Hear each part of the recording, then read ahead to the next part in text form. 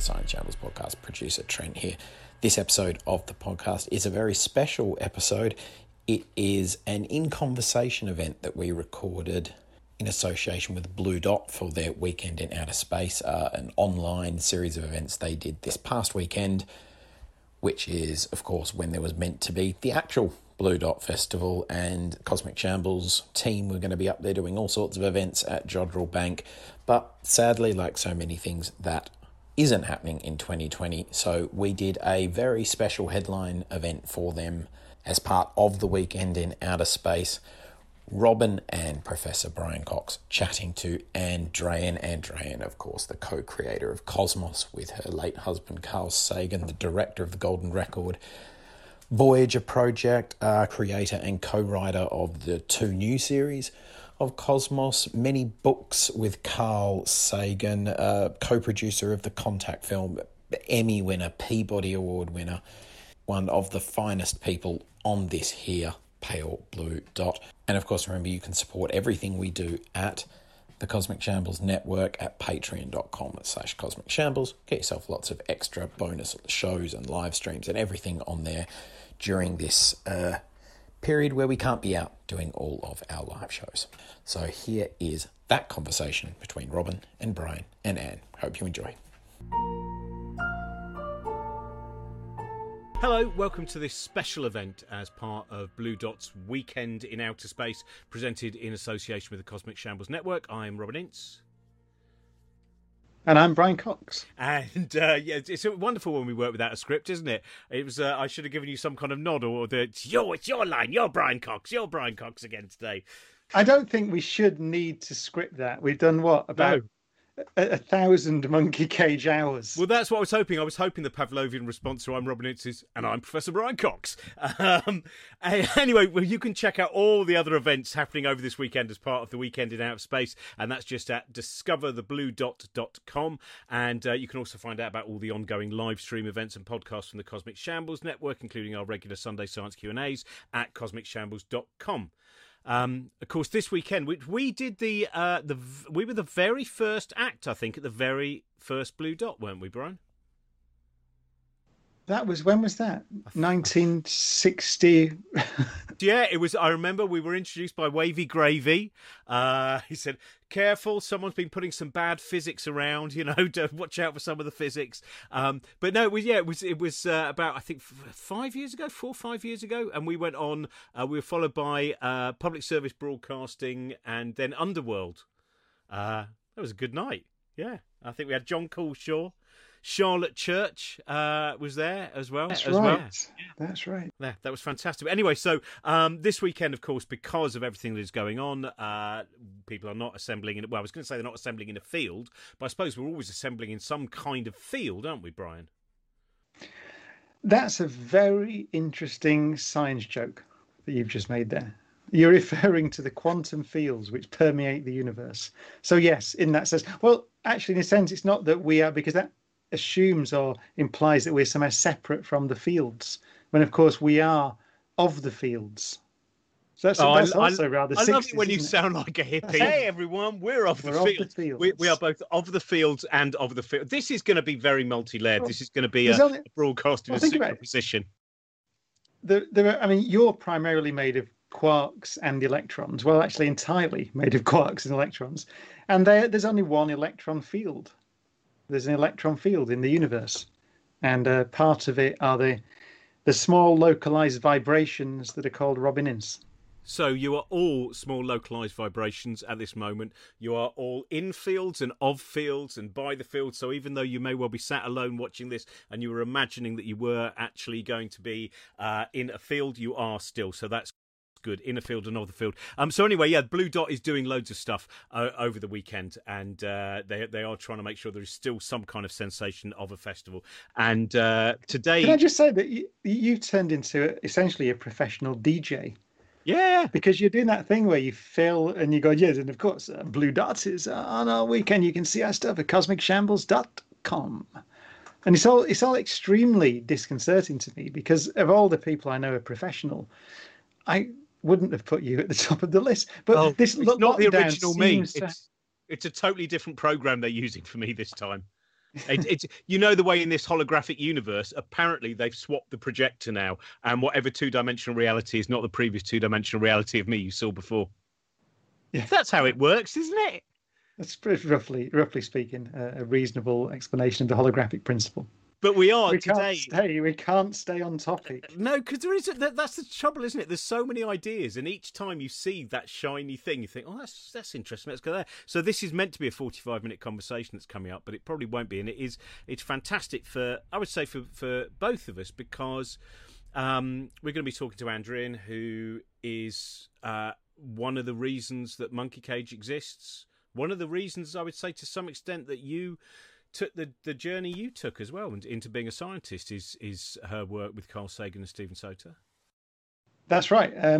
So when I was 11 years old, so it'd be 1979, 1980, Cosmos was broadcast, and it was and remains to this day a tremendous influence on me. It was the time when, I suppose, if you ever need that little bit of extra reassurance that you want to be an astronomer, which is what I wanted to be, there, and you're sat there and you're 11 years old, and for 13 weeks, I don't remember what night it was, Monday night or Tuesday night, for 13 weeks, you get an hour of what I still think is the finest science documentary ever made.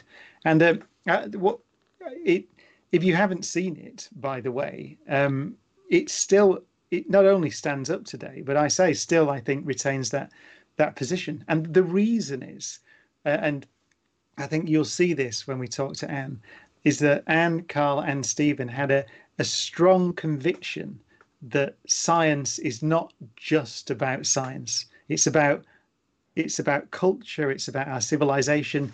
It is one of the necessary foundations for our civilization. And Cosmos was one of the first science documentaries I saw that didn't try to separate the science away from everything else that exists. And so I think that it's a powerful, it's polemical, it's political, it's all the things that science should be.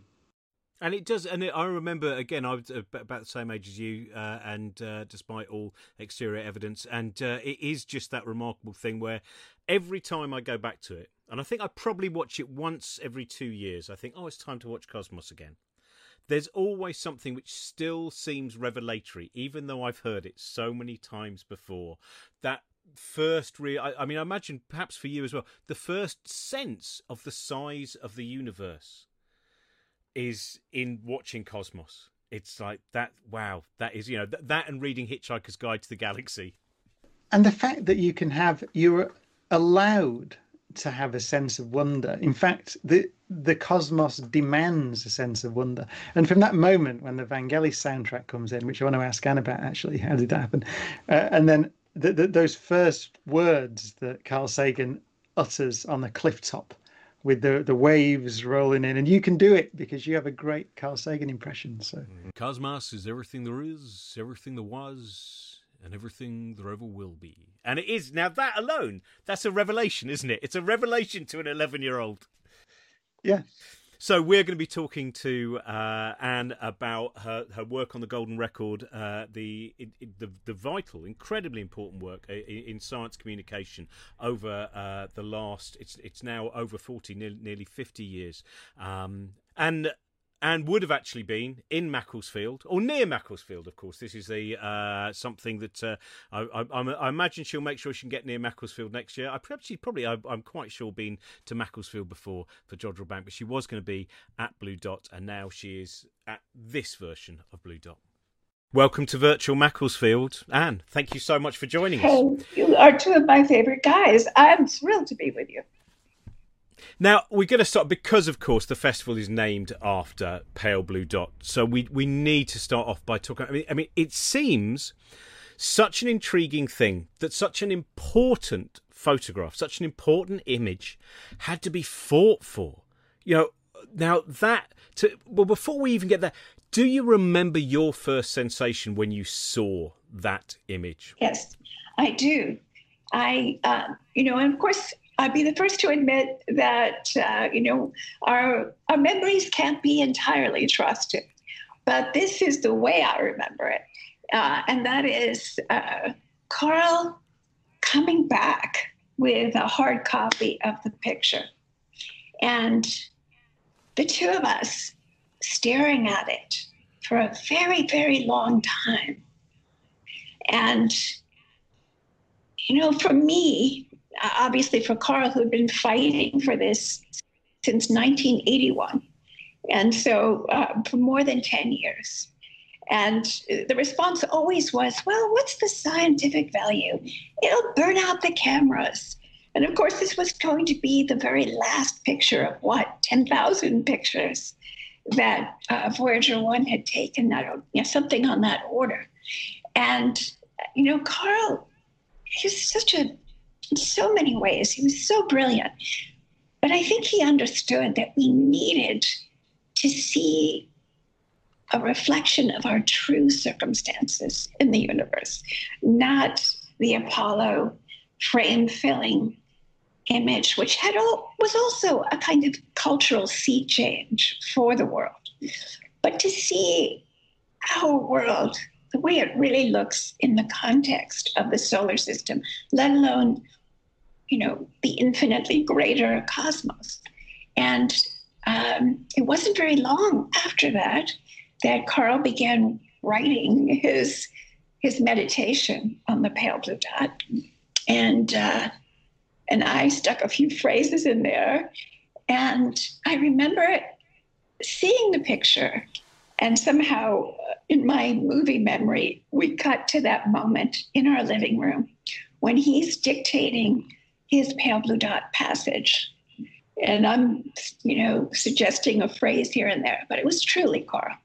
And what I love so much about it is that it's that moment, that intersection of science and civilization, of our spiritual awareness of who we really are and our true circumstances.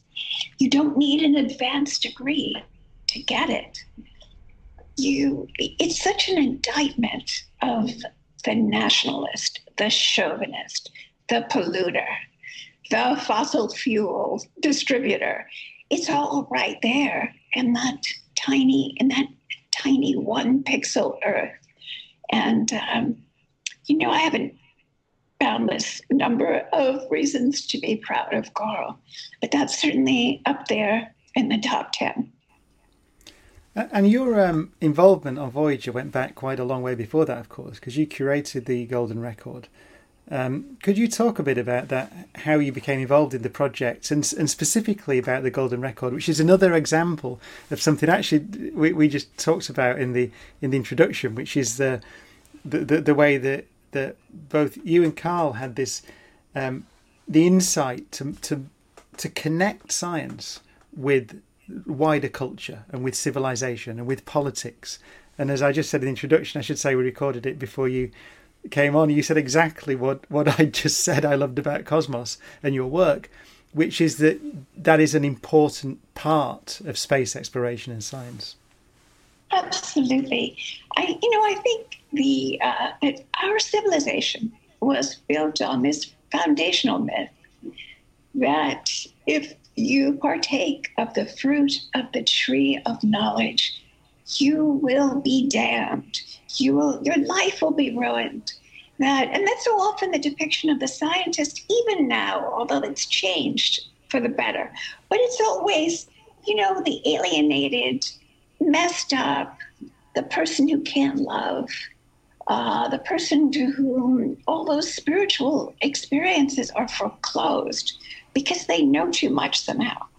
And Carl was that perfect blend of both skepticism and wonder, never one at the expense of the other. He was tearing down the walls that siloed the different scientific disciplines. He was, wildly interdisciplinary, but moreover, he was a true citizen, a small d Democrat who really believed that science belongs to all of us, not just because it's our birthright, because all of these, very ambitious scientific research programs are paid for the most part, by all of us, but also because you can have a democratic society in which people are ignorant. You can't, and we are living through one of the most horrendous examples of that problem, that especially in a society that's totally dependent on science and high technology, our future depends on sharing that knowledge with the widest possible public. And, Brian, as you know, you can be a really first-rate scientist and be very committed to doing your science.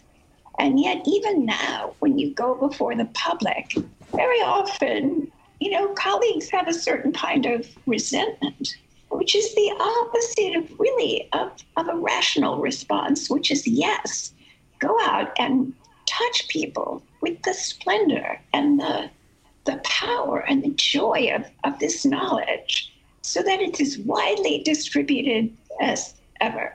And so, I think Carl would largely have been Carl if I had never entered his life, because he was already on a trajectory. He was a true, I hate to say humanist because it leaves out so many other species, but he was that kind of person. But I think, the combination of the two of us was somehow a little bit greater than the sum of our parts, because I had certain passionate political beliefs. I came to science because of my love for the pre-Socratic philosophers who were materialists. I was fascinated before I even knew Carl with the invention of materialism, and in the sense of saying you can't use God did it or the gods did it as an explanation for nature. And here we are, probably more at odds with nature than at any time in the history of our species. And we have to get right with nature and a knowledge, respect. I know of no better way to respect nature than the scientific method, which is looking to nature for the answers and not projecting our fears and desires. Do you think there is something, as well as someone who was not a trained scientist? We were talking to Jane Goodall the other day, and Jane, of course, was not a trained scientist, and that's why she could go into Gombe and she would do things in a way which, when she went back to the scientists, they would go, "You've done it all wrong," despite the fact, of course, what she actually did was, and remains incredibly enlightening. Do you feel that working together, going, you are very passionate about science, but you haven't necessarily gone through some of the process that may well sometimes have knocked out your desire to go in certain directions? Do you think that meant when the two of you worked together, there was perhaps sometimes a tension which really helped illuminate? Yes. Well, first of all, my highest props to Jane Goodall, because, until she came along, as you well know, the study of our non-human primate relatives was confined to those who were in prison.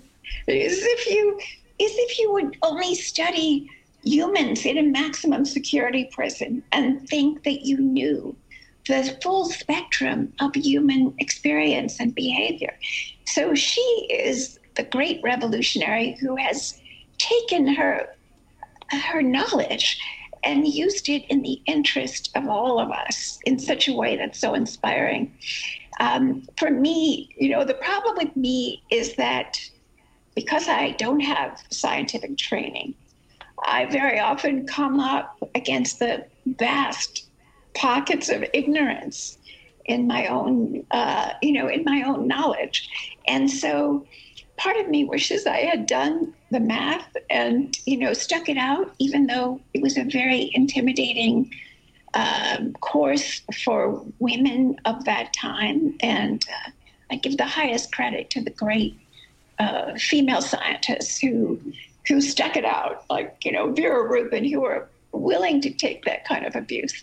But I think that my passion for science is also because, I've never had to write a grant proposal, or I've never had to live in those academic circles and, develop, any kind of resentment.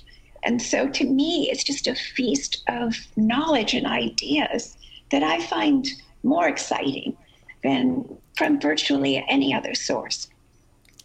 Can I ask you about the Voyager specifically? Yes, because we're talking about Pale Blue Dot. Sure. And so I thought it'd be interesting just to know the history of how you got involved with the project, because this is the most iconic spacecraft, I think, that's ever been launched, and we're still talking to both of them, which is a wonderful thing.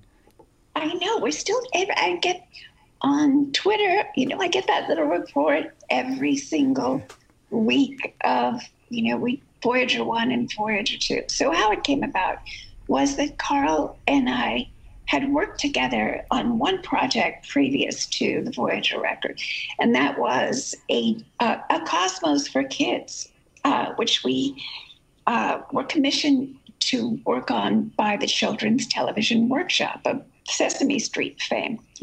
And unfortunately, it was one of those projects that never got produced.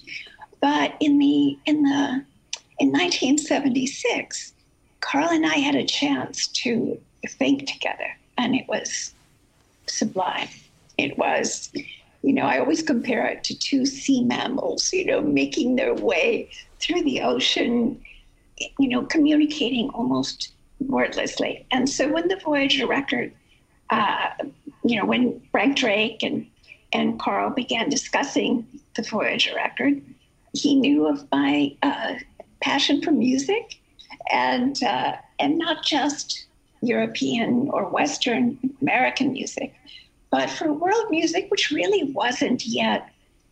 It didn't exist. It was go back to the 1970s, and it is a very, a time of extreme cultural imperialism, where you really didn't know what was happening in the other countries of the world.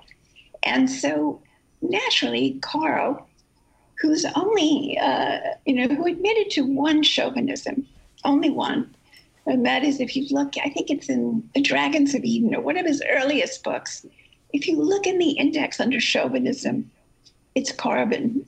And so that was, he admitted to being a carbon chauvinist about extraterrestrial life. I'm not sure which book it was. And so, of course, he was open to all these other cultures.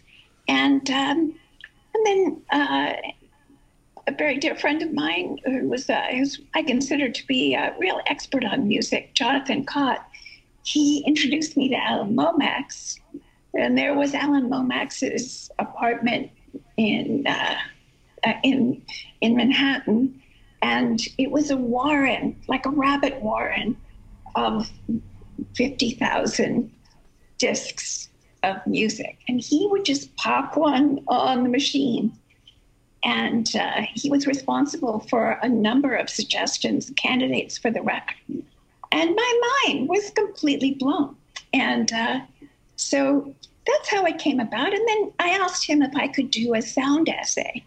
Was that a crazy idea to use a microphone as a kind of camera to document the geological and biological and then technological sounds? And he said, yes. So I started making a list in this very house where I am right now, sitting at the same dining room table and writing down Cricket Song and all of these things that were so beautiful to me. And then a few weeks later, I said to him, is this a crazy idea? But is it conceivable that if I were to meditate for, let's say, an hour with, my rapid eye movement, my EEG, my brain, my EKG, my heart, all of those sounds being recorded, and I meditated, would it be conceivable that these putative extraterrestrials of ours could decrypt what I was thinking? And by the way, it's only 43 years later. And we are so much closer to being able to do that when we were back then. And I remember it was a beautiful day, and Carl looked at me and said, 1 million years is a long time, Annie. Go do it, And as I've said many times, it was that meditation took place within 72 hours of these two humans working on this mythic project, a message to perhaps 5 billion, with a B, years from now, circumnavigating the Milky Way galaxy perhaps 8 or a dozen times. And here we are, and it was just on that beautiful June 1st that after knowing each other for years, working together, being alone together, but both involved with other people and very old-fashioned, finally, telephone call, found that perfect piece of Chinese music from a continuous 2,500-year-old tradition. What arrogance for us who knew nothing about Chinese music to say that we could find that one piece to confer a kind of the closest thing to immortality that any of us are likely to touch. Found that piece of Chinese music, which had been the real challenge throughout the project, and left a message for Carl in Tucson, and the rest is history. So to me, the Voyager record is the best possible example of the marriage of our highest technology at the time, our science, our engineering, our mathematics, all functioning flawlessly, and also our culture, our feelings, what it is to be human, what it is to be a cricket, on a summer night singing out, and what it was for some of our ancestors. And so that's how I got to do it. And then that was, then we got to do a lot more together for the next 20 years until his death. And all of it was, my only problem is that my ability to retrieve the memories of every single minute we were together is so limited. There is something on that golden record, because it's not merely a good introduction to Earth for extraterrestrials, it's a good introduction to Earth for terrestrials, because I remember when we played it, but we did I think it was a tour about 10 years ago we did, Brian, and we decided to have our intro music for 45 minutes beforehand as they came into the auditorium was Golden Record. And you would see people sitting there going, what's this? And slowly becoming engaged. So I think that's a beautiful thing in it as well. It's important for all of us to I think keep returning to it. There's so much beauty, and looking at the photos as well. Thank you, Robin. I'm so happy you feel that way, because people sometimes say to me, if you were making a golden record now, what would you put on it? And I always say, it's for someone else to do that. We gave it everything we had, and we really put our best foot forward. And I look back on all of the music, and there's not a single wince. There's not a single moment where you go, what was I thinking? And I have to say that I had the occasion to watch episode 2 from Cosmos: A Personal Voyage the other day, in preparation for a talk. And I was so proud of us, because how many things that were done 41 years ago can you watch now and say, wow, we trace the pathway of human evolution. And what is the end? What is the latest version of human evolution? It's a proud woman. We did this wonderful sequence about medieval Japan, and all the actors are Japanese, and it's in Japan. And, every single sequence was, I think, really has withstood the test of time. Those values that we had then to see the world coming around to re-embrace them. It's so thrilling. Can I just ask one more thing? Oh, go on. You've got the Golden Record. I was just going to say, I was looking through the book, the Golden Record book. The photographs on it, and there also, as you say, it's interesting that at the time. So in the late 1970s, it's a US project. It's in America in the late 1970s, and the idea that you managed to, I suppose, persuade NASA. Or to get enough freedom from NASA to have this a genuine celebration of the world. I don't think it would happen now, actually. I think it would be in the current climate, and probably in any climate. I think for a single country to celebrate the entire world is quite an achievement, actually. And as I said, I was just looking through the pictures there. It's not centered on American culture at all. It's just centered on culture.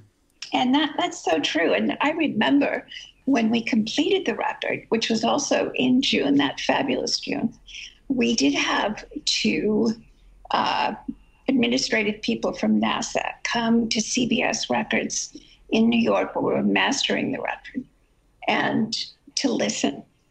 And I remember, they were wearing, they had pocket protectors and kind of short sleeve shirts and crew cuts, and they came and saw us, and, they literally, one of them pointed to me and said, "What is she doing here?"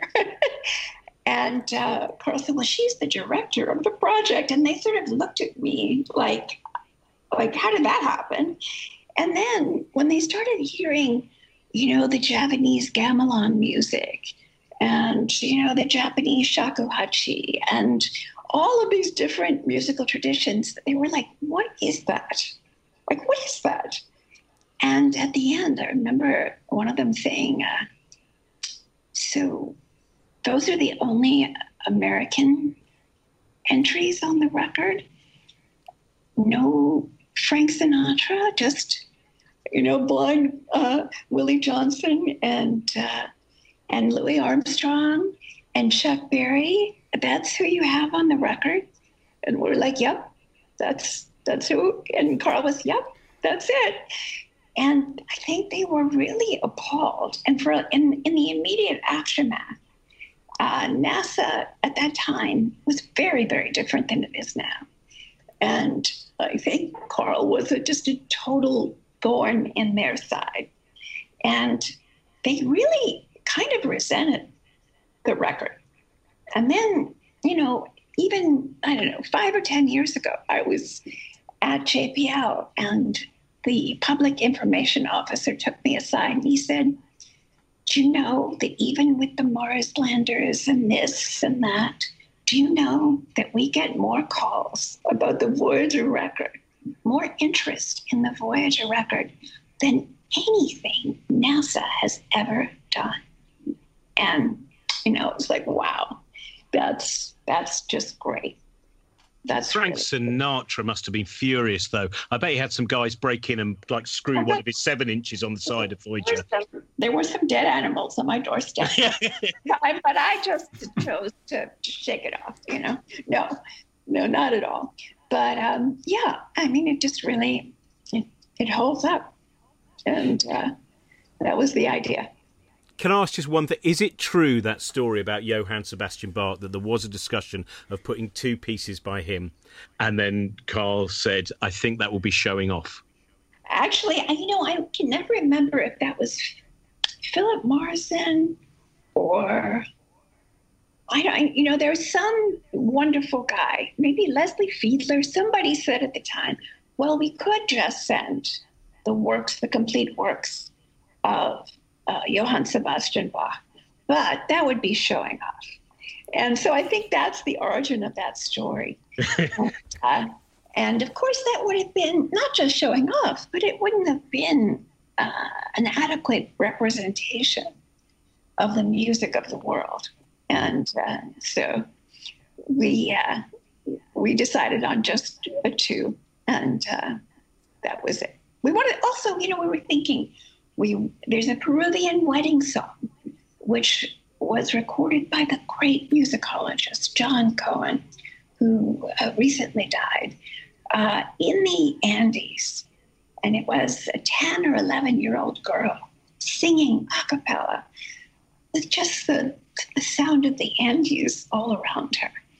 And so we wanted to have a child, our famous Chinese piece, Flowing Streams, was recorded by a 95-year-old virtuoso, the sort of Vladimir Horowitz of the stringed instrument called the chin. And he recorded this ancient piece of music called Flowing Streams, which a Chinese authority on Chinese music told me that it was one of the oldest pieces of Chinese music going back thousands of years. And it was about our relationship to the universe. And so this brilliant virtuoso was murdered soon after making this recording in the Cultural Revolution. And so we have this 95-year-old, we tried to really make the demographic of everyone who was heard on the record to represent the complete spectrum of human experience as best we could. Can I ask, how much since then, how much have your thoughts changed on ideas of extraterrestrial life? Have things changed, your sense of possibilities in that time? Not really, because I feel that we're, although we've made some great leaps in the last 40 years, in terms of, our discovery of all these exoplanets and the cataloging of them, which goes on.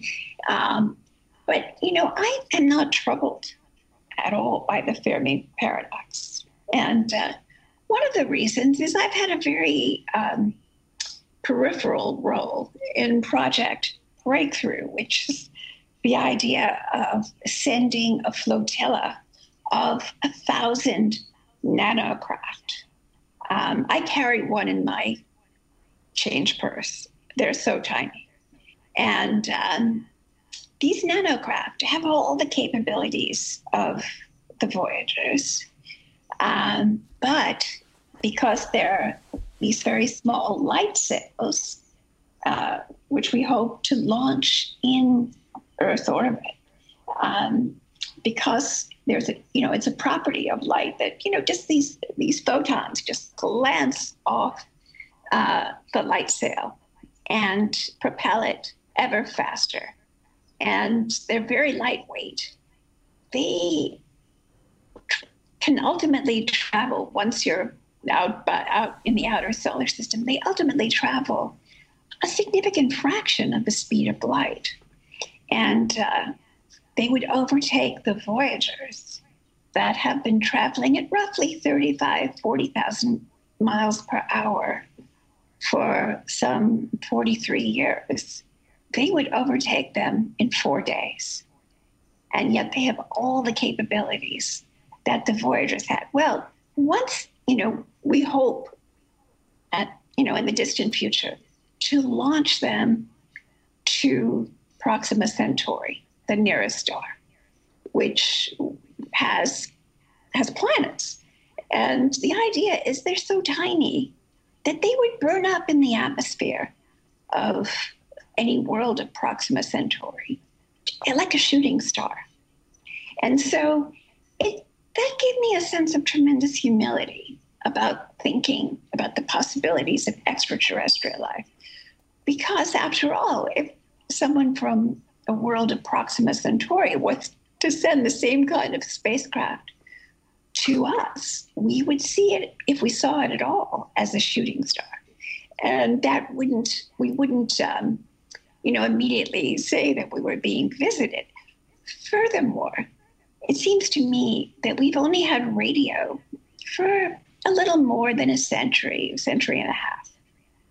So for the 4.5 billion years that life was on Earth, before, let's say, 125 years ago, we could have been bombarded with radio signals and we would know nothing about it because they would be totally invisible to us. And so my view is that if you have as many stars as we have in the galaxy and as many worlds, it seems to me that our intellectual development will not end with the techniques that we have now with radio, that there are other possible methods of communication that we just haven't tumbled to yet. And so when people say, well, why aren't they here? And, I think if you're a spacefaring, an interstellar, even intergalactic spacefaring civilization, then first of all, you don't have to go anywhere to find lunch. You probably solved the issue of lunch long before. And you probably also have a sense of all the different kinds of life that are possible. I mean, on my Insta feed, I just spend, a half hour every day looking at insects and fish and birds that I've never seen before in total astonishment. So my view about extraterrestrials are beautiful until proven ugly. And we are far too new to this and too young to arrive at any conclusions about life in the universe. Sorry. Now, there are two other Cosmos series, of course, including Possible Worlds, which I haven't seen yet, which is just out. Oh, I'm excited for you to see. I can't wait to see it. I wanted to ask you about that. Two things, really. So why did you take that daunting challenge on of making another series and then another one after the iconic Cosmos from the late 70s? And I also wanted to ask you about what would have surprised Carl now, because there obviously have been tremendous discoveries. I wonder if you could pick out a few discoveries that you talk about in the new Cosmos that were just, completely off your radar and unthinkable in the late 70s.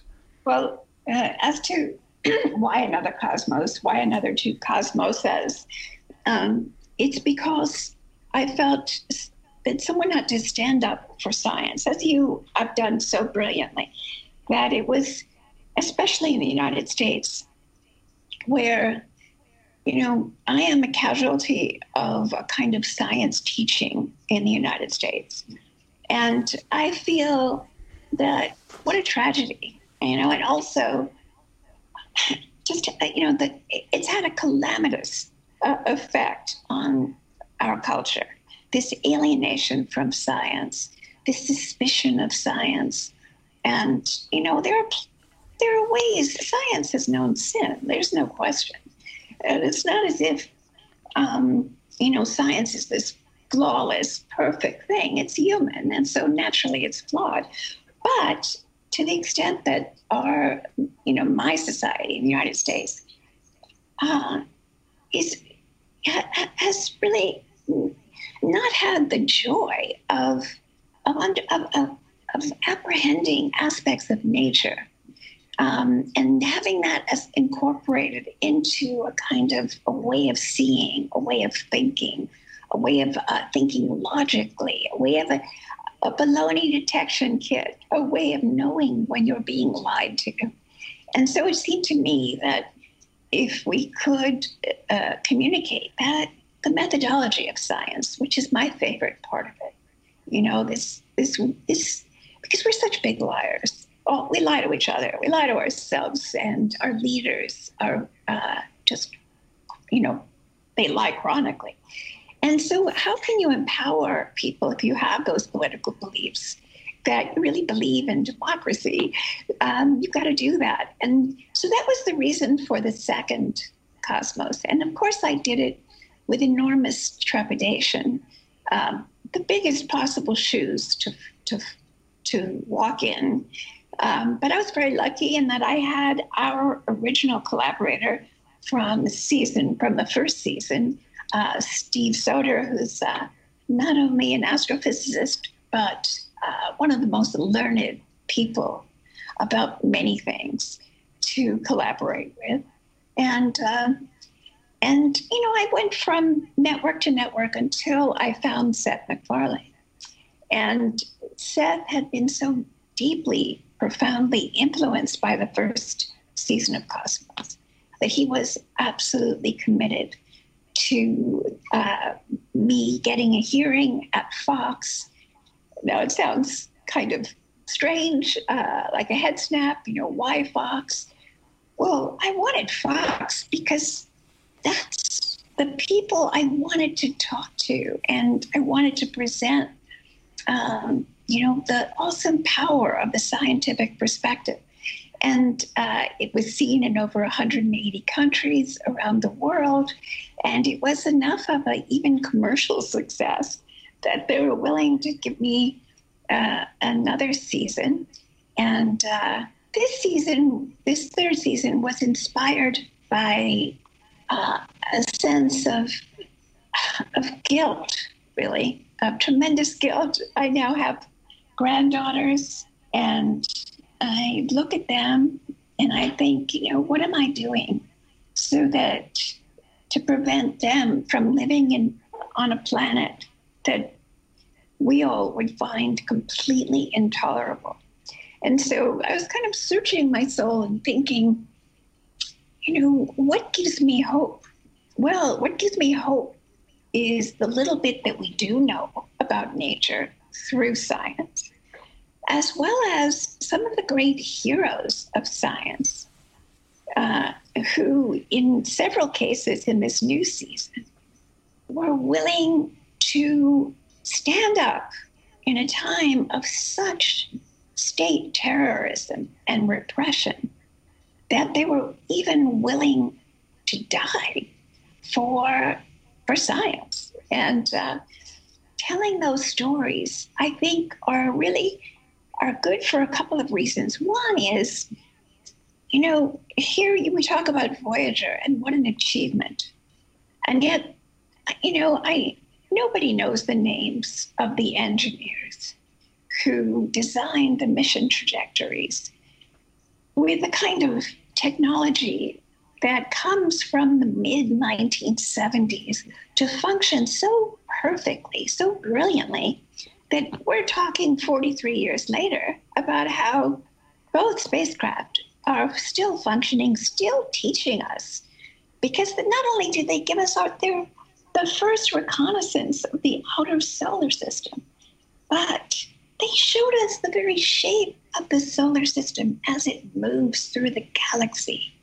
And they have more, they told us where the heliopause is, where the wind from the sun ends and the interstellar medium begins. And, I just think if you have a culture where the only people that everybody knows who they are people who are really just famous for shopping, then you're going to, things are going to get even worse. And so I want to tell those stories, but I also want to tell those stories of our ancestors who had their backs against the wall and who were able to endure hardships that we can not even really appreciate. They were so awesome. And they endured, they flourished, they were courageous. And now it's our turn, because this magnificent history of life on this planet,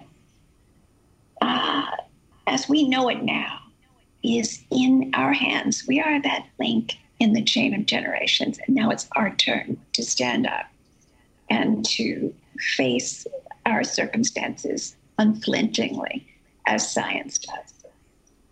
It's interesting because you've talked about breaking down the walls between disciplines, and I was rereading Shadows of Forgotten Ancestors today, and I'm so happy. It's such a lovely book, and it's actually a signed copy. Simon Singh, the lovely scientist Simon Singh, said, "I found something for you," and it's but it was. There's a line. I was talking to a science teacher friend of mine, and he was at a conference, and he was infuriated by the fact that when other science teachers were asked, "Why do we teach science?" they answered, "Because it's how things work." And he said, this idea of the loss of story, and there's the quote that you open one of the chapters with from Schrödinger, which I think is so. Who are we? The answer to this question is not only one of the tasks, but the task of science. Yes. And that seems to me to be so much of the drive of all of the projects you worked on, which is this connection, that these are not separate. This equation is an equation which is in you and part of your story. Exactly. And I feel that with all of my heart, Robin. It's true. And, it's not absolute truth because we cannot, we're not going to find that. But that's the great power of science, is that it knows it could be wrong. It admits that. It gives its highest prizes to the person who can prove it wrong. That's genius. That's an error-correcting mechanism, which I completely revere. And we need more of those error-correcting mechanisms, because the whole tableau of history is so... what's tragic about it is that we don't have such error-correcting mechanisms in other things that we do. What do you think are because at the moment we almost feel, sometimes it feels like we're looking at a species divide. Demon Haunted World, which was such an important book for me, and I go back to it and I think all of those lessons that are still unlearned. When we watch people furious at the idea of having to wear a face mask just to pop into a shop in Florida, and that's about their own survival as well as, of course, other people's survival. Are the methods, how are all of you said, using Fox to me seems like the right thing to find the people. How do we manage to work out the way to find the route to those people who sometimes will initially be extremely aggressive in their reactions to some of the evidence-based thinking that's out there? I think humility is at the heart of it. Humility. And I think back to one of the miracles that Carl performed.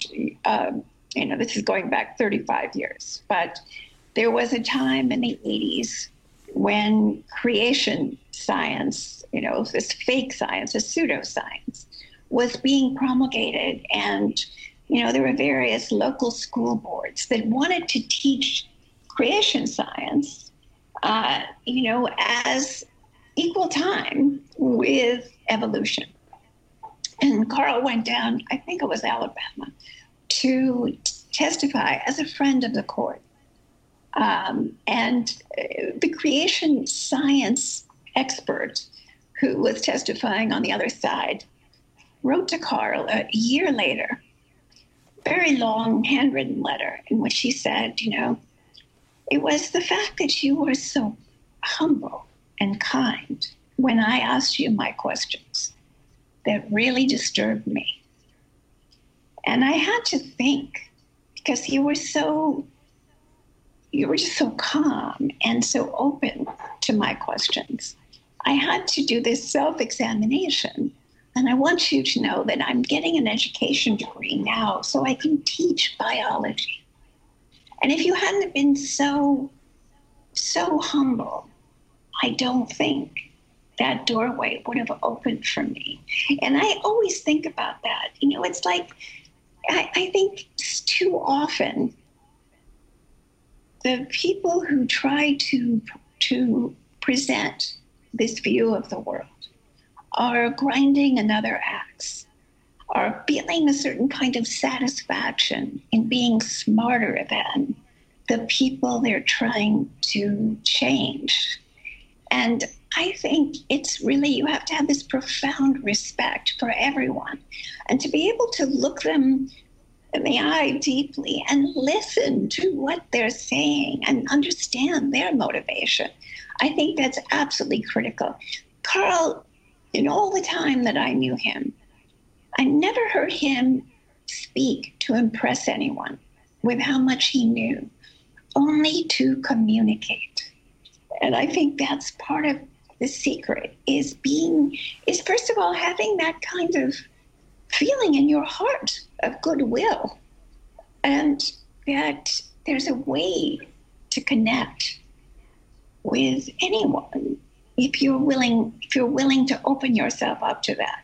I think that's really critical. And so, it's fun to make jokes at people's expense and, to make them feel stupid. But I know that doesn't work with me. It just doesn't help me understand something I don't understand. Yeah, I think there's a thread that runs through all your work, which you touch upon there, which is optimism, which is a belief that there is not only something reachable in everybody, but actually there is a much better future reachable for all of us. So are you? Well, I've just said you're optimistic, but how optimistic are you? Because we're in a difficult position. We're speaking. We should have been live on stage in front of this beautiful telescope behind me, and we're not. Yeah, you've referred to the not only the pandemic but climate change and the difficulty we have in politics at the moment. Do you see the tide is beginning to change, and are you optimistic about not only the far future but the next few years, the next 5 years, 10 years? I am naturally optimistic. That's my bias. So I have to declare that. I mean, I think my kids think, sometimes that I'm incorrigibly optimistic, but I have taken so much optimism this spring. I was secluded for the quarantine from the first week in March till just a month ago. And now I'm only get to see, the people who quarantined themselves in order for us to be together. And the demonstrations in the United States and in all over the world have given me tremendous hope, because it's almost, and the tearing down of those damn statues. The one, that I saw that happened in England, which just filled me with joy, as well as Robert E. Lee and these other guys. It's really when, there's always a period where people on one extreme side and the other hold beliefs. But it's when the great middle becomes engaged, and suddenly the scales fall from their eyes, and we suddenly realize that something terrible has been maintained unconscionably for more than a century, something wicked, something wrong. When people of every description, can suddenly feel that gives me so much hope. I look at the demonstrations in the United States, and, they are for the most part leaderless. It's not as if some charismatic figure has come and through their charm and, powers of persuasion have suddenly gotten people to do this. It was an internal process that took far too long. And of course, we're not home, but it was so widespread. And the demographic was all ages and everyone. That really tells me that we are ready to become who we have to become in order, because the problems of environmental degradation and injustice, they are intertwined. They are part of the same, selfishness and narcissism and short-sightedness. And the other reason I wanted to do Every Cosmos was to remind all of us of the timescales of science. Because to me, there is no form of social organization at this moment that internalizes those timescales and thinks of our actions in terms of 100 years from now, let alone 1,000 years from now, and what the consequences for our descendants and for the other species will be. That's what we need, and that's why tearing down that wall between science and society is so critical. Because if we thought in those timescales, we would be taking the very first giant step to becoming who we have to become in order to endure. Thank you so much, Anne. I think we've. I hope we're able to do this live one time as well. I hope next year it will be a wonderful thing to do. So many more things to talk about. So many things that I hope everyone watching this will now go off. If you have not investigated some of the ideas with this, if you've not sat down and listened to the Golden Record, which you can do very easily, just go on the internet. You will find it. You're able to listen to it all. If you've not read Shadows of Forgotten Ancestors and seen what is it now? Would it be a 26, 39 episodes of Cosmos? 39 hours. 39th episode in Cosmos, and a Cosmos book of which I'm very proud called Possible Worlds, which I wrote.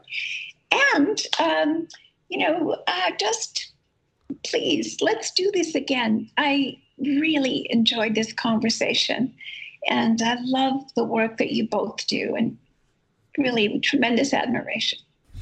But thank you. I just want to say thank you, Anne, because it's always, as you know, I'm such a huge fan. It's always a great pleasure to talk to you. So thank you. Talk to both of you. Be well. Thank you very much for joining us today. Remember to check out all the other online events as part of Blue Dot's weekend in outer space at discoverthebluedot.com. That's so professional. You'd be a professional again, as I said at the start. It's fantastic. I had to conduct myself because I went... .com. It's a double dot, man. It's a disaster. There'll be 5 takes on Radio 4. You know that's going to happen. So anyway, I conduct myself. That's how Peter Marshall used to do it as well. And check out all the other live streams as well at Cosmic Shambles Network. That is including... Check out. He said check out. It's on the script. Hey, everyone, and don't forget, if you like science, and I'll tell you what, here are a couple of guys who bloody love science. If you want to know more about stars and all that stuff, then you can just go to CosmicShambles.com. There we go. I even added the .com for you there, Brian. The full... anyway, it's a new song by a band that I am very much...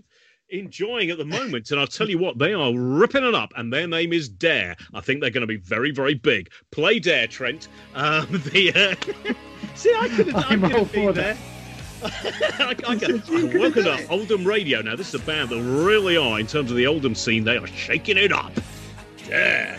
Anyway, yeah, live at the Hurricane Hurricane Snooker Club. Yeah. Live at the Hurricane Snooker Club tomorrow, Saturday night. First pint of Stella free. Do you remember when we walked past, when we drove past, going through Oldham, and there was like a really weird, dodgy-looking music venue, and you went, we should do that on our tour. And then the next day you went, I don't know why I said that, and it didn't get booked as part of the tour. O2, Hurricane Snooker Club. Hang on a minute, what's going on there? Anyway, yeah. We can commit to it. Yeah, well, it will be an interesting... It's basically our Blues Brothers tour, isn't it, where we do all of cosmology behind chicken wire. So, yeah, go and see our Sunday Science Q&A. It's at CosmicShambles.com. And I'll mention again, of course, DiscoverTheBlueDot.com as well. Bye-bye.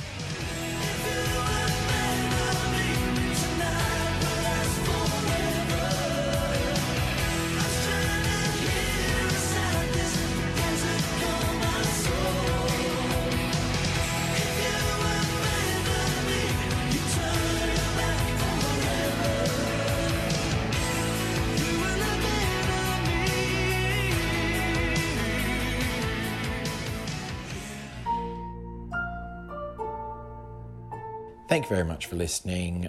Support us at patreon.com/Cosmic Shambles. Check out all the other stuff over at CosmicShambles.com. Follow us on Twitter at Cosmic Shambles or Cosmic Shambles Network on Instagram and Facebook. Bye for now.